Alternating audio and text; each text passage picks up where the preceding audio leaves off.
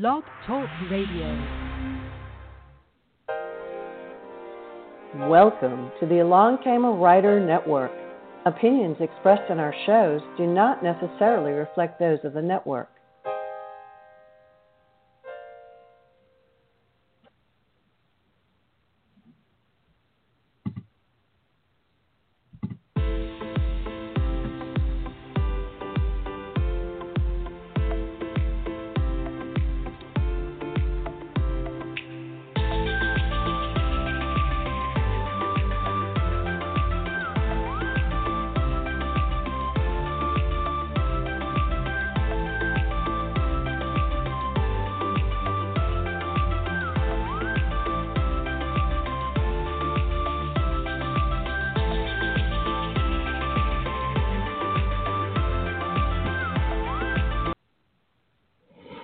Well, hello. Welcome to the Along Came a Writer show. I'm your host, Linda Kozar, and the show is hosted by an author interviewing fellow authors. We talk about books and buzz in the writing business. Glad you could join us today, and our guest is author Allison Mackey. She is a fantasy children's author. And her official author signature is A.S. Mackey, M-A-C-K-E-Y. I'm going to read just a little bio about her, and we will welcome her to the show. So A.S. Mackey's debut book was a stenopad full of poems given to her parents. That's how we all start. As a gift when she was 8. She wrote her first sci-fi novel at age 15, which she says was horrid, which it probably wasn't. But she honed her writing skills and earned a degree in English literature from the University of Georgia. Allison and her husband make their home in Florence, Alabama. Welcome to the show, Allison. So glad to have you. Thank you so much for having me, Linda. So I like to ask, the first thing I always like to ask is, how did you get started in this crazy writing world? I know we all have our stenopads, our notebooks filled with poetry, etc., or our diaries. But how did you officially get into the business? Well, I decided somewhere around, I guess, 2011 that I just wanted to pursue it. I was working a corporate job, which really didn't give me any creative outlet. And that was the first year I had heard of NaNoWriMo. NaNoWriMo, for those listeners who are not familiar with it, is National Novel Writing Month. And it's simply an online initiative to, hey, let's all get together and write 50,000 words in the month of November. And it gave me the impetus I need. Okay, I'm going to do this. And so I wrote a mystery novel, like a cozy mystery, 1 year, and then an inspirational 1 year. And it gave me just time to exercise those writing muscles. My sister and I had always tried to write some things together over the years, but we just never really got serious about it. So in 2015, I participated in NaNoWriMo again, and I wrote this children's book, and it just, I don't know, there was something about it that was different, and it stood out, and I had a passion for it. So I decided to hone my skills. I got books on the craft of writing to get better, and I rewrote it and pursued publication the old-fashioned way by getting a copy of the Writer's Market and finding an agent. And so I landed an agent in 2017, and she edited it, of course, and then shopped it, and then signed a contract with Lifeway just after. That's awesome. So altogether, I cried. How long did it take? How long? Oh, yes, everybody remembers that moment. Yes. But how many years did it take, let's see. I mean, when you really started going after it? Okay, so I wrote the first draft in November of 2015, and I thought, I need to make this really, really good. So it was 2 years of hard editing. I read Stephen King's book on writing and completely redrafted it after that. Changed point of view completely. It was third person. I changed it to first person omniscient. Just listened to all the advice that I was given by the people who know. And so it took until about October of 2017 is when I landed my agent with that book. I started querying the summer of 2016, and it wasn't ready. I got 43 rejections, and then continued to rewrite, did a bunch more queries. So from first draft to an agent was 2 years, and then from landing the agent to signing the contract was about 18 months. So total from first draft to going out onto the bookstore shelves, it's going to be about 4.5 years. See, and that's good because the average time it takes is about 12 to 14 years for most writers. Yes, and I kept running into that information saying, if you're patient and you let the system work, it's a slow process. It's just, that's the way it is. And if you keep at it, then it'll happen. So I just kept reminding myself, well, even The Help got 61 rejections, and it went on to be a bestseller and made into a movie. And those sorts of examples inspired me to keep going. Well, and of course now, the world has turned upside down. So who knows what the, yes. who knows what the protocol is now, So what about your writing technique? Do you typically write a certain amount of words per day? Do you have a special place you like to write? And what inspires you daily? As far as a regular writing habit, when I'm doing NaNoWriMo, I approach it with an outline. I'm not one of those pantsers. I've got to have an outline. I want to know, beginning, middle, and end roughly, where I'm going. So I'll do several months of research before I sit down and say, okay, I'm writing chapter 1. And so NaNoWriMo does help keep me on track because I can see that 50,000 word goal at the end. So I know I need 1,700 words a day. So that's what I try to do in November. After that, it's kind of a free-for-all. It depends on, life does get in the way. I know lots of people say write every day, and I wish I could say that I do, but I don't write every day. I try. When I first started, I was working full-time, so I got up at 5 or 5:30 and wrote for a couple of hours before work because that was the only time I could. And then that's hard. A couple years there. Yes. But, for me personally, I'm more inspired in the morning. I'm an early bird anyway. I wake up naturally between 5 and 6 without my alarm. So for me, it worked. Now, I married a night owl, so my husband thinks that's torture to have to get up that early. He's going to bed at midnight, and I'm getting up at 5 or 5:30. But for me, it really works. And everybody's circadian rhythms are different. Everybody's creativity is higher at different times during the day. So the 5 a.m. thing may not work for everybody. But learn yourself when you're most creative, when do you have those spurts of intuition, and work with those. Some people do get really creative, right after dinner or whatever. So for me, it's early morning.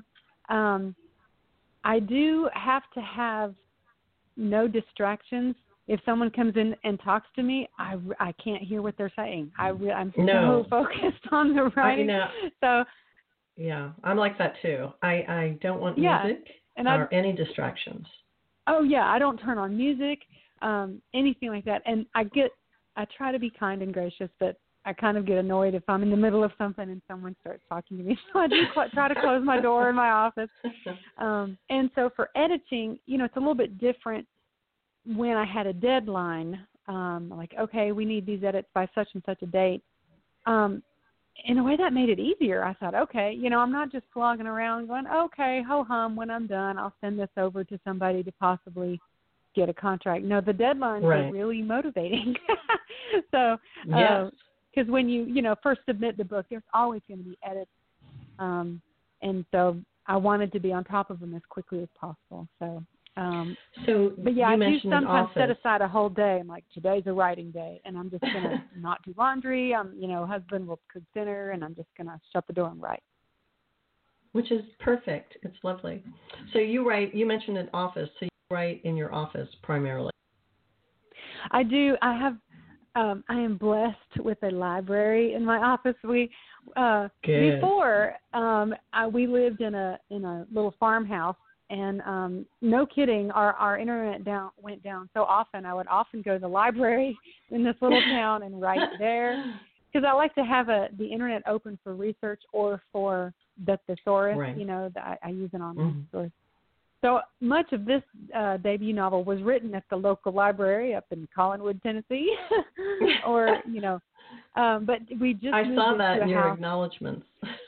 Yes, they were they were great. They had internet, and I could go in there whenever I needed to use it. So now I have an office with a landline, or not a landline, but an Ethernet hardwired connection, so I can close the door. And it is actually a library. We bought a historic home in downtown Florence a little more than a year ago. And I almost cried when I walked into this room and saw that it was a library. And it's, 9-foot ceilings and lots of windows. And so I'm really spoiled to be able to write in a library, my own library. Yeah. Fantastic. So how has the quarantine affected your writing, or has it? Well, for me, I'm actually now, my husband was furloughed without pay for 60 days. And prior to the quarantine, he was working, a 50-hour-a-week job. But we were both working from home. I was working part-time. I was working 3 days a week for an insurance broker. So when he was furloughed, we have a mortgage to pay. So I said, okay, I'll go back to work full-time. So now I'm sitting at my desk working in insurance and doing lots of math from 8 to 5. So I'm very grateful for my job, but it hasn't given me a whole lot of opportunity to write. I have a few times I've gotten up early and got some writing done. And there's always something ruminating in my head, even if I'm not always maybe getting it down on paper. There are characters that are percolating in my brain, or, and I'll jot something down. Oh, somebody said something. So I'm not completely divested from it. It's just a different schedule right now. Some of the greatest writers found that working at a job, just kind of stimulated their creativity for later. So I think yes, use and my job is very math heavy. It's very math heavy, so I don't get that creative outlet. And so as soon as I'm ready, I'm kind of like chomping at the bit to get out those creative words. Well, I would like to read the back cover of your book, and then we can talk about it. Sure. Okay. Let's see. Tragedy is sometimes followed by mystery. At least that's what faces 13-year-old Piper and her autistic brother, Phoenix. Mourning the loss of their parents, they must move 1,000 miles away to live with their insufferable Aunt Beryl. But it is in their aunt's cavernous library that Piper and Phoenix hear a mysterious book calling to them. Its name is Novus Fabula, and its story will change their lives forever. Okay, and the name of the book is The Edge of Everywhen. Yes. Okay. Now, when you wrote this book, did you have real life inspiration for these characters, or maybe your own library? It was kind of the fantasy library. Well, I wish I could have had the library that Piper has. So no, I was raised in a home where we had lots of educators, and my grandmother was an English teacher. We were reading, from very, very young ages, but we did not have a library. We went to public libraries constantly, and so I did devour books. And it sort of the library we all wish we had, that magic library that we hope we stumble on. And I've always loved the beauty of antique books. They just have a smell and a feel. There's a visceral response when you pick up one of those books. So the library in the story is definitely just out of my own imagination. That's great, though. And what about the children? Like the autism? Have you did you know anybody? I mean, does any of the book, come from inspiration in real life or real life circumstances? Because I find that most writers do. Yeah, the children are completely fictitious. My great nephew is autistic. He's on the spectrum. He is a nonverbal. But when I wrote the book, he was only 2. He's 5 now, or 6 now. I've lost track of his age. So you wrote him a hero. Nonverbal. My nephew actually even looks like my character. But I had friends that had children on the spectrum. And when I was in, I think, elementary school or middle school, my mother taught special needs children in a school. And so I had a little bit of experience with children with autism. So the characters are primarily fictitious, but I do have friends, like I said, that had children on the spectrum. So I had lengthy conversations with them about the character development for Phoenix to make sure he was treated honestly, clearly, fairly, as normally as possible, And so I got great feedback from this one friend of mine. Hi, Talitha, if you're listening. She spent a really long time on the phone with me about character development for Phoenix, and she loved him. She loved the way I portrayed him, and it's someone pointed out to me, my children I have 3 children, and the younger 2 could be the 2 kids on the front cover. My second child was a daughter with long blonde hair, and she was just about 2 years older than her younger brother, who had short dark hair. And someone saw them and said, "Hey, that's Sarah and Jonathan." I was like, I never thought of it that way. Well, that's perfect. And then, you do have a hero for autistic children out there, and there are so many, so I think that's wonderful. So tell us about the title, The Edge of Everywhen. How did you come up with that? I had originally titled the book something so much more boring. It was called Uncle Lonnie's Bookshop when I first drafted it. And as a debut author, the reality is every buyer judges a book by its cover, the cover and the title. That really is what primarily kids are going to pick it if the title sounds cool or if the cover is cool. So I knew that I had to have an interesting title.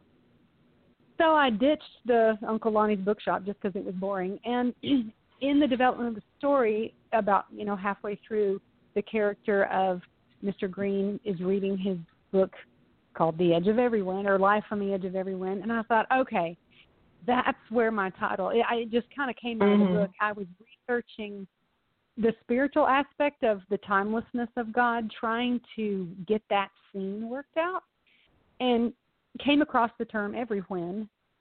I can't even remember specifically. It's a spiritual view of God, the timelessness of God, that God is outside of time.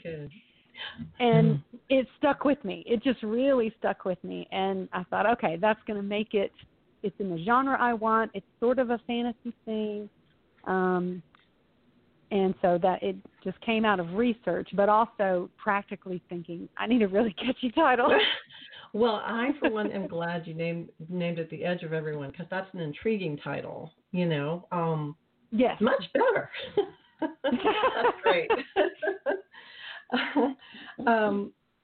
So the idea for this, did you have a sudden inspiration, or were you just sort of writing and it sort of came to you as you started writing? Well, the inspiration for this particular story was actually very specific. I was on the internet early in 2015 and was on social media, and I came across a post where someone said, "Oh, wouldn't it be neat if someone could write the book everybody needs to hear?" And someone had written the phrase, "the book of requirements." And if you're a Harry Potter fan, the references to Harry Potter and the Order of the Phoenix, there is a room called the Room of Requirements. And it is a magic room that appears only when the student has need of it. And someone said the book of requirement. I thought, oh man, I got to write this book. And so for me, a book of requirement tells the reader the story they need to hear. And as a believer, that story is going to come from God. It's going to be the story God is telling about us and about who we're meant to be. And so that was the seed for this book. Now, The Edge of Everywhen kind of begins with a tragedy that sets the characters out on the journey. So was that difficult to write? I would say it was difficult. I don't have tragedy in my family life like these poor children do. I was at an author's panel at the Nashville Public Library earlier this year, and the hostess said, so many dead parents, because it's just kind of a common tragedy thing. But I think like every Disney movie. Yes, usually exactly. The mother. The poor orphan. Yeah. Yeah. And so, if you think about one of the most significant tragedies a child would undergo is the loss of a parent. That would be probably one of the hardest, if not the hardest thing. So I don't have that experience in my life. But I did just really try to imagine what it would be like and what it would feel like. And so it's not my own personal experience, but hopefully I captured the feeling of what it would feel like. There's always an impetus that sets the character off on the hero's journey, what journey that is. Mm-hmm. And it's effective. So how have people received the book? I mean, have they been excited about it? Have you talked to kids who've, really it's like a young adult, right? More. Well, it's technically middle grade. It is technically middle grade for two reasons. One, the ages of the children, 13 and then Phoenix is 10, and kids read up. So it really was geared towards the 11 or 12-year-old book nerd who reads a lot. And then the subject matter, you don't get into romance and you don't get into any of the dark or more fearful things that may edge it into the young adult reading audience. I used beta readers who were 9 and 10 years old. When I very first wrote it, I had lots of friends with families, and so I knew who of them were actually readers. I wanted someone like my target demographic to read the book. And so there are, I think, 9. I've listed all their names in the credits in the back. Young girls who were like, yeah, I'll help out a new author. They were excited to help me out, and they loved it. Of course, my parents loved it, but, they're my parents. They're not objective. I know. You can't really ask for family. I know. But I also joined some Facebook writing groups where I could get objective opinions. I said, hey, you read my manuscript, I'll read yours. So it didn't cost us anything to have someone, trade manuscripts, and received incredible feedback from all of them. Everyone I've read, talked to so far, they love it. And so it's been great so far. I'm sure there'll be someone who doesn't like it. And my thought is, well, it wasn't written for you. Well, there's, there are kind of some mean people who go on Amazon sometimes, and they'll, like one time I got 1 star for one of my books, and then underneath it said, I didn't read the book. I just give you 1 star. Okay. Or I ordered a book, but I got the wrong product, so she gave me 1 star. Yes. And that's not my fault. Exactly. I wish Amazon would differentiate between packaging errors and product quality errors. But and I read something somewhere that the reviews are not for the author; they're for other readers, and so we shouldn't be reading them. And there's a lot of truth to that. I have been reading the Goodreads reviews. Amazon, of course, does not permit reviews to be posted until the book is published. But Goodreads does allow it, so all of the early readers are starting to post reviews. And I'm so thankful they post reviews because they're thoughtful and they explain different things. But I'm sure that there will come a time when I'm going to stop reading the reviews because I'm not going to change the book based on a review. No. But it's, sometimes it makes your day and sometimes it's just good for a laugh, I know, exactly. I heard a story from another author that said they were contacted directly and demanded money. And that if they didn't pay said money, they were going to put a 1-star review on the person's book. So, of course, the person didn't pay the money. And, that's just sad. So, wow. It is what it is, and I don't control that. So, no. So where can people buy your book? They can probably, I'm assuming, all the places, Amazon, Barnes & Noble. Yes. Everywhere. So depending on when this show airs, through May 10th, Lifeway is running a 50% off special. So it's only $7.49 right now on Lifeway. Wonderful. But yes, other than that, Amazon has it. And once the world opens back up, anywhere books are sold, we were scheduled to have a big launch at Books A Million here in Florence, Alabama. Mm-hmm. That's not happening, and I'm kind of sad about that. But yeah. I understand. I get it. But yeah, it's anywhere books are sold. And but right now, if you are listening to this prior to May 10th, Lifeway is your best bet. Okay, that's awesome. Now, what is your next big writing adventure after this? Have you already thought about that or working on something? Oh, yes. I'm always writing something. My hope is that this is the first of a trilogy. Lifeway just purchased book 1, and so I'm hoping that this will be a runaway success, and they will say, yes, we want to do book 2 and 3.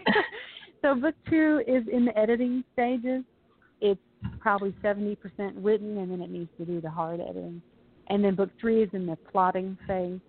But I'm also working on a couple of YA. One is an alt-medieval allegory, and then I've got some characters that some people, you hear their name and you think they just need a book written about them because their name is so cool. And so my son's girlfriend has a cousin. His name is Augustus Blue, and that's his given name. And I thought, that's a great name. You just need a book written about you. He's about 10, I think. So, and he has a sidekick. So they're kind of, ruminating in my thoughts right now. I'm not sure what their adventures would be, but those are things that I've got kind of in the back burner right now. Do you have an affinity for your characters? Because for me, it's almost like you know them, and I know it sounds borderline crazy. But yes, it does. No, it does. It's funny because this one character, it's like the characters introduce themselves to you. I see my book in video vision as I'm writing it. I'm not sure that all writers do that, but I see it in my head. And so Morgan Freeman just needs to know that he is my Mr. Green, so he needs to just get on that and have it made into a movie. And Helen Mirren is my Aunt Beryl. Oh, that's perfect. And Mark Ruffalo is my Gordon. We're running out of time, and I wanted to ask you one more thing. I know you have another interview coming up, and I know that we can't do book signings right now, because with all this pandemic stuff. But do you have any Zoom events or anything like that set up for the future? I think that we will. Yeah, I'm waiting for the publisher to tell me how to get that facilitated. My hope is yes. The official launch date is May 12th. So my Facebook author site, perhaps I'll have a live event. I'm not really sure. It's still kind of in the planning stages at this moment. But my hope is to say yes. Well, amen. It's been such a pleasure talking with you, Allison, and I hope the listeners, you all go out and buy your book, The Edge of Everywhen. Thank you so much for chatting with me today on Along Came a Writer. It's been a pleasure. Thank you. Bye-bye.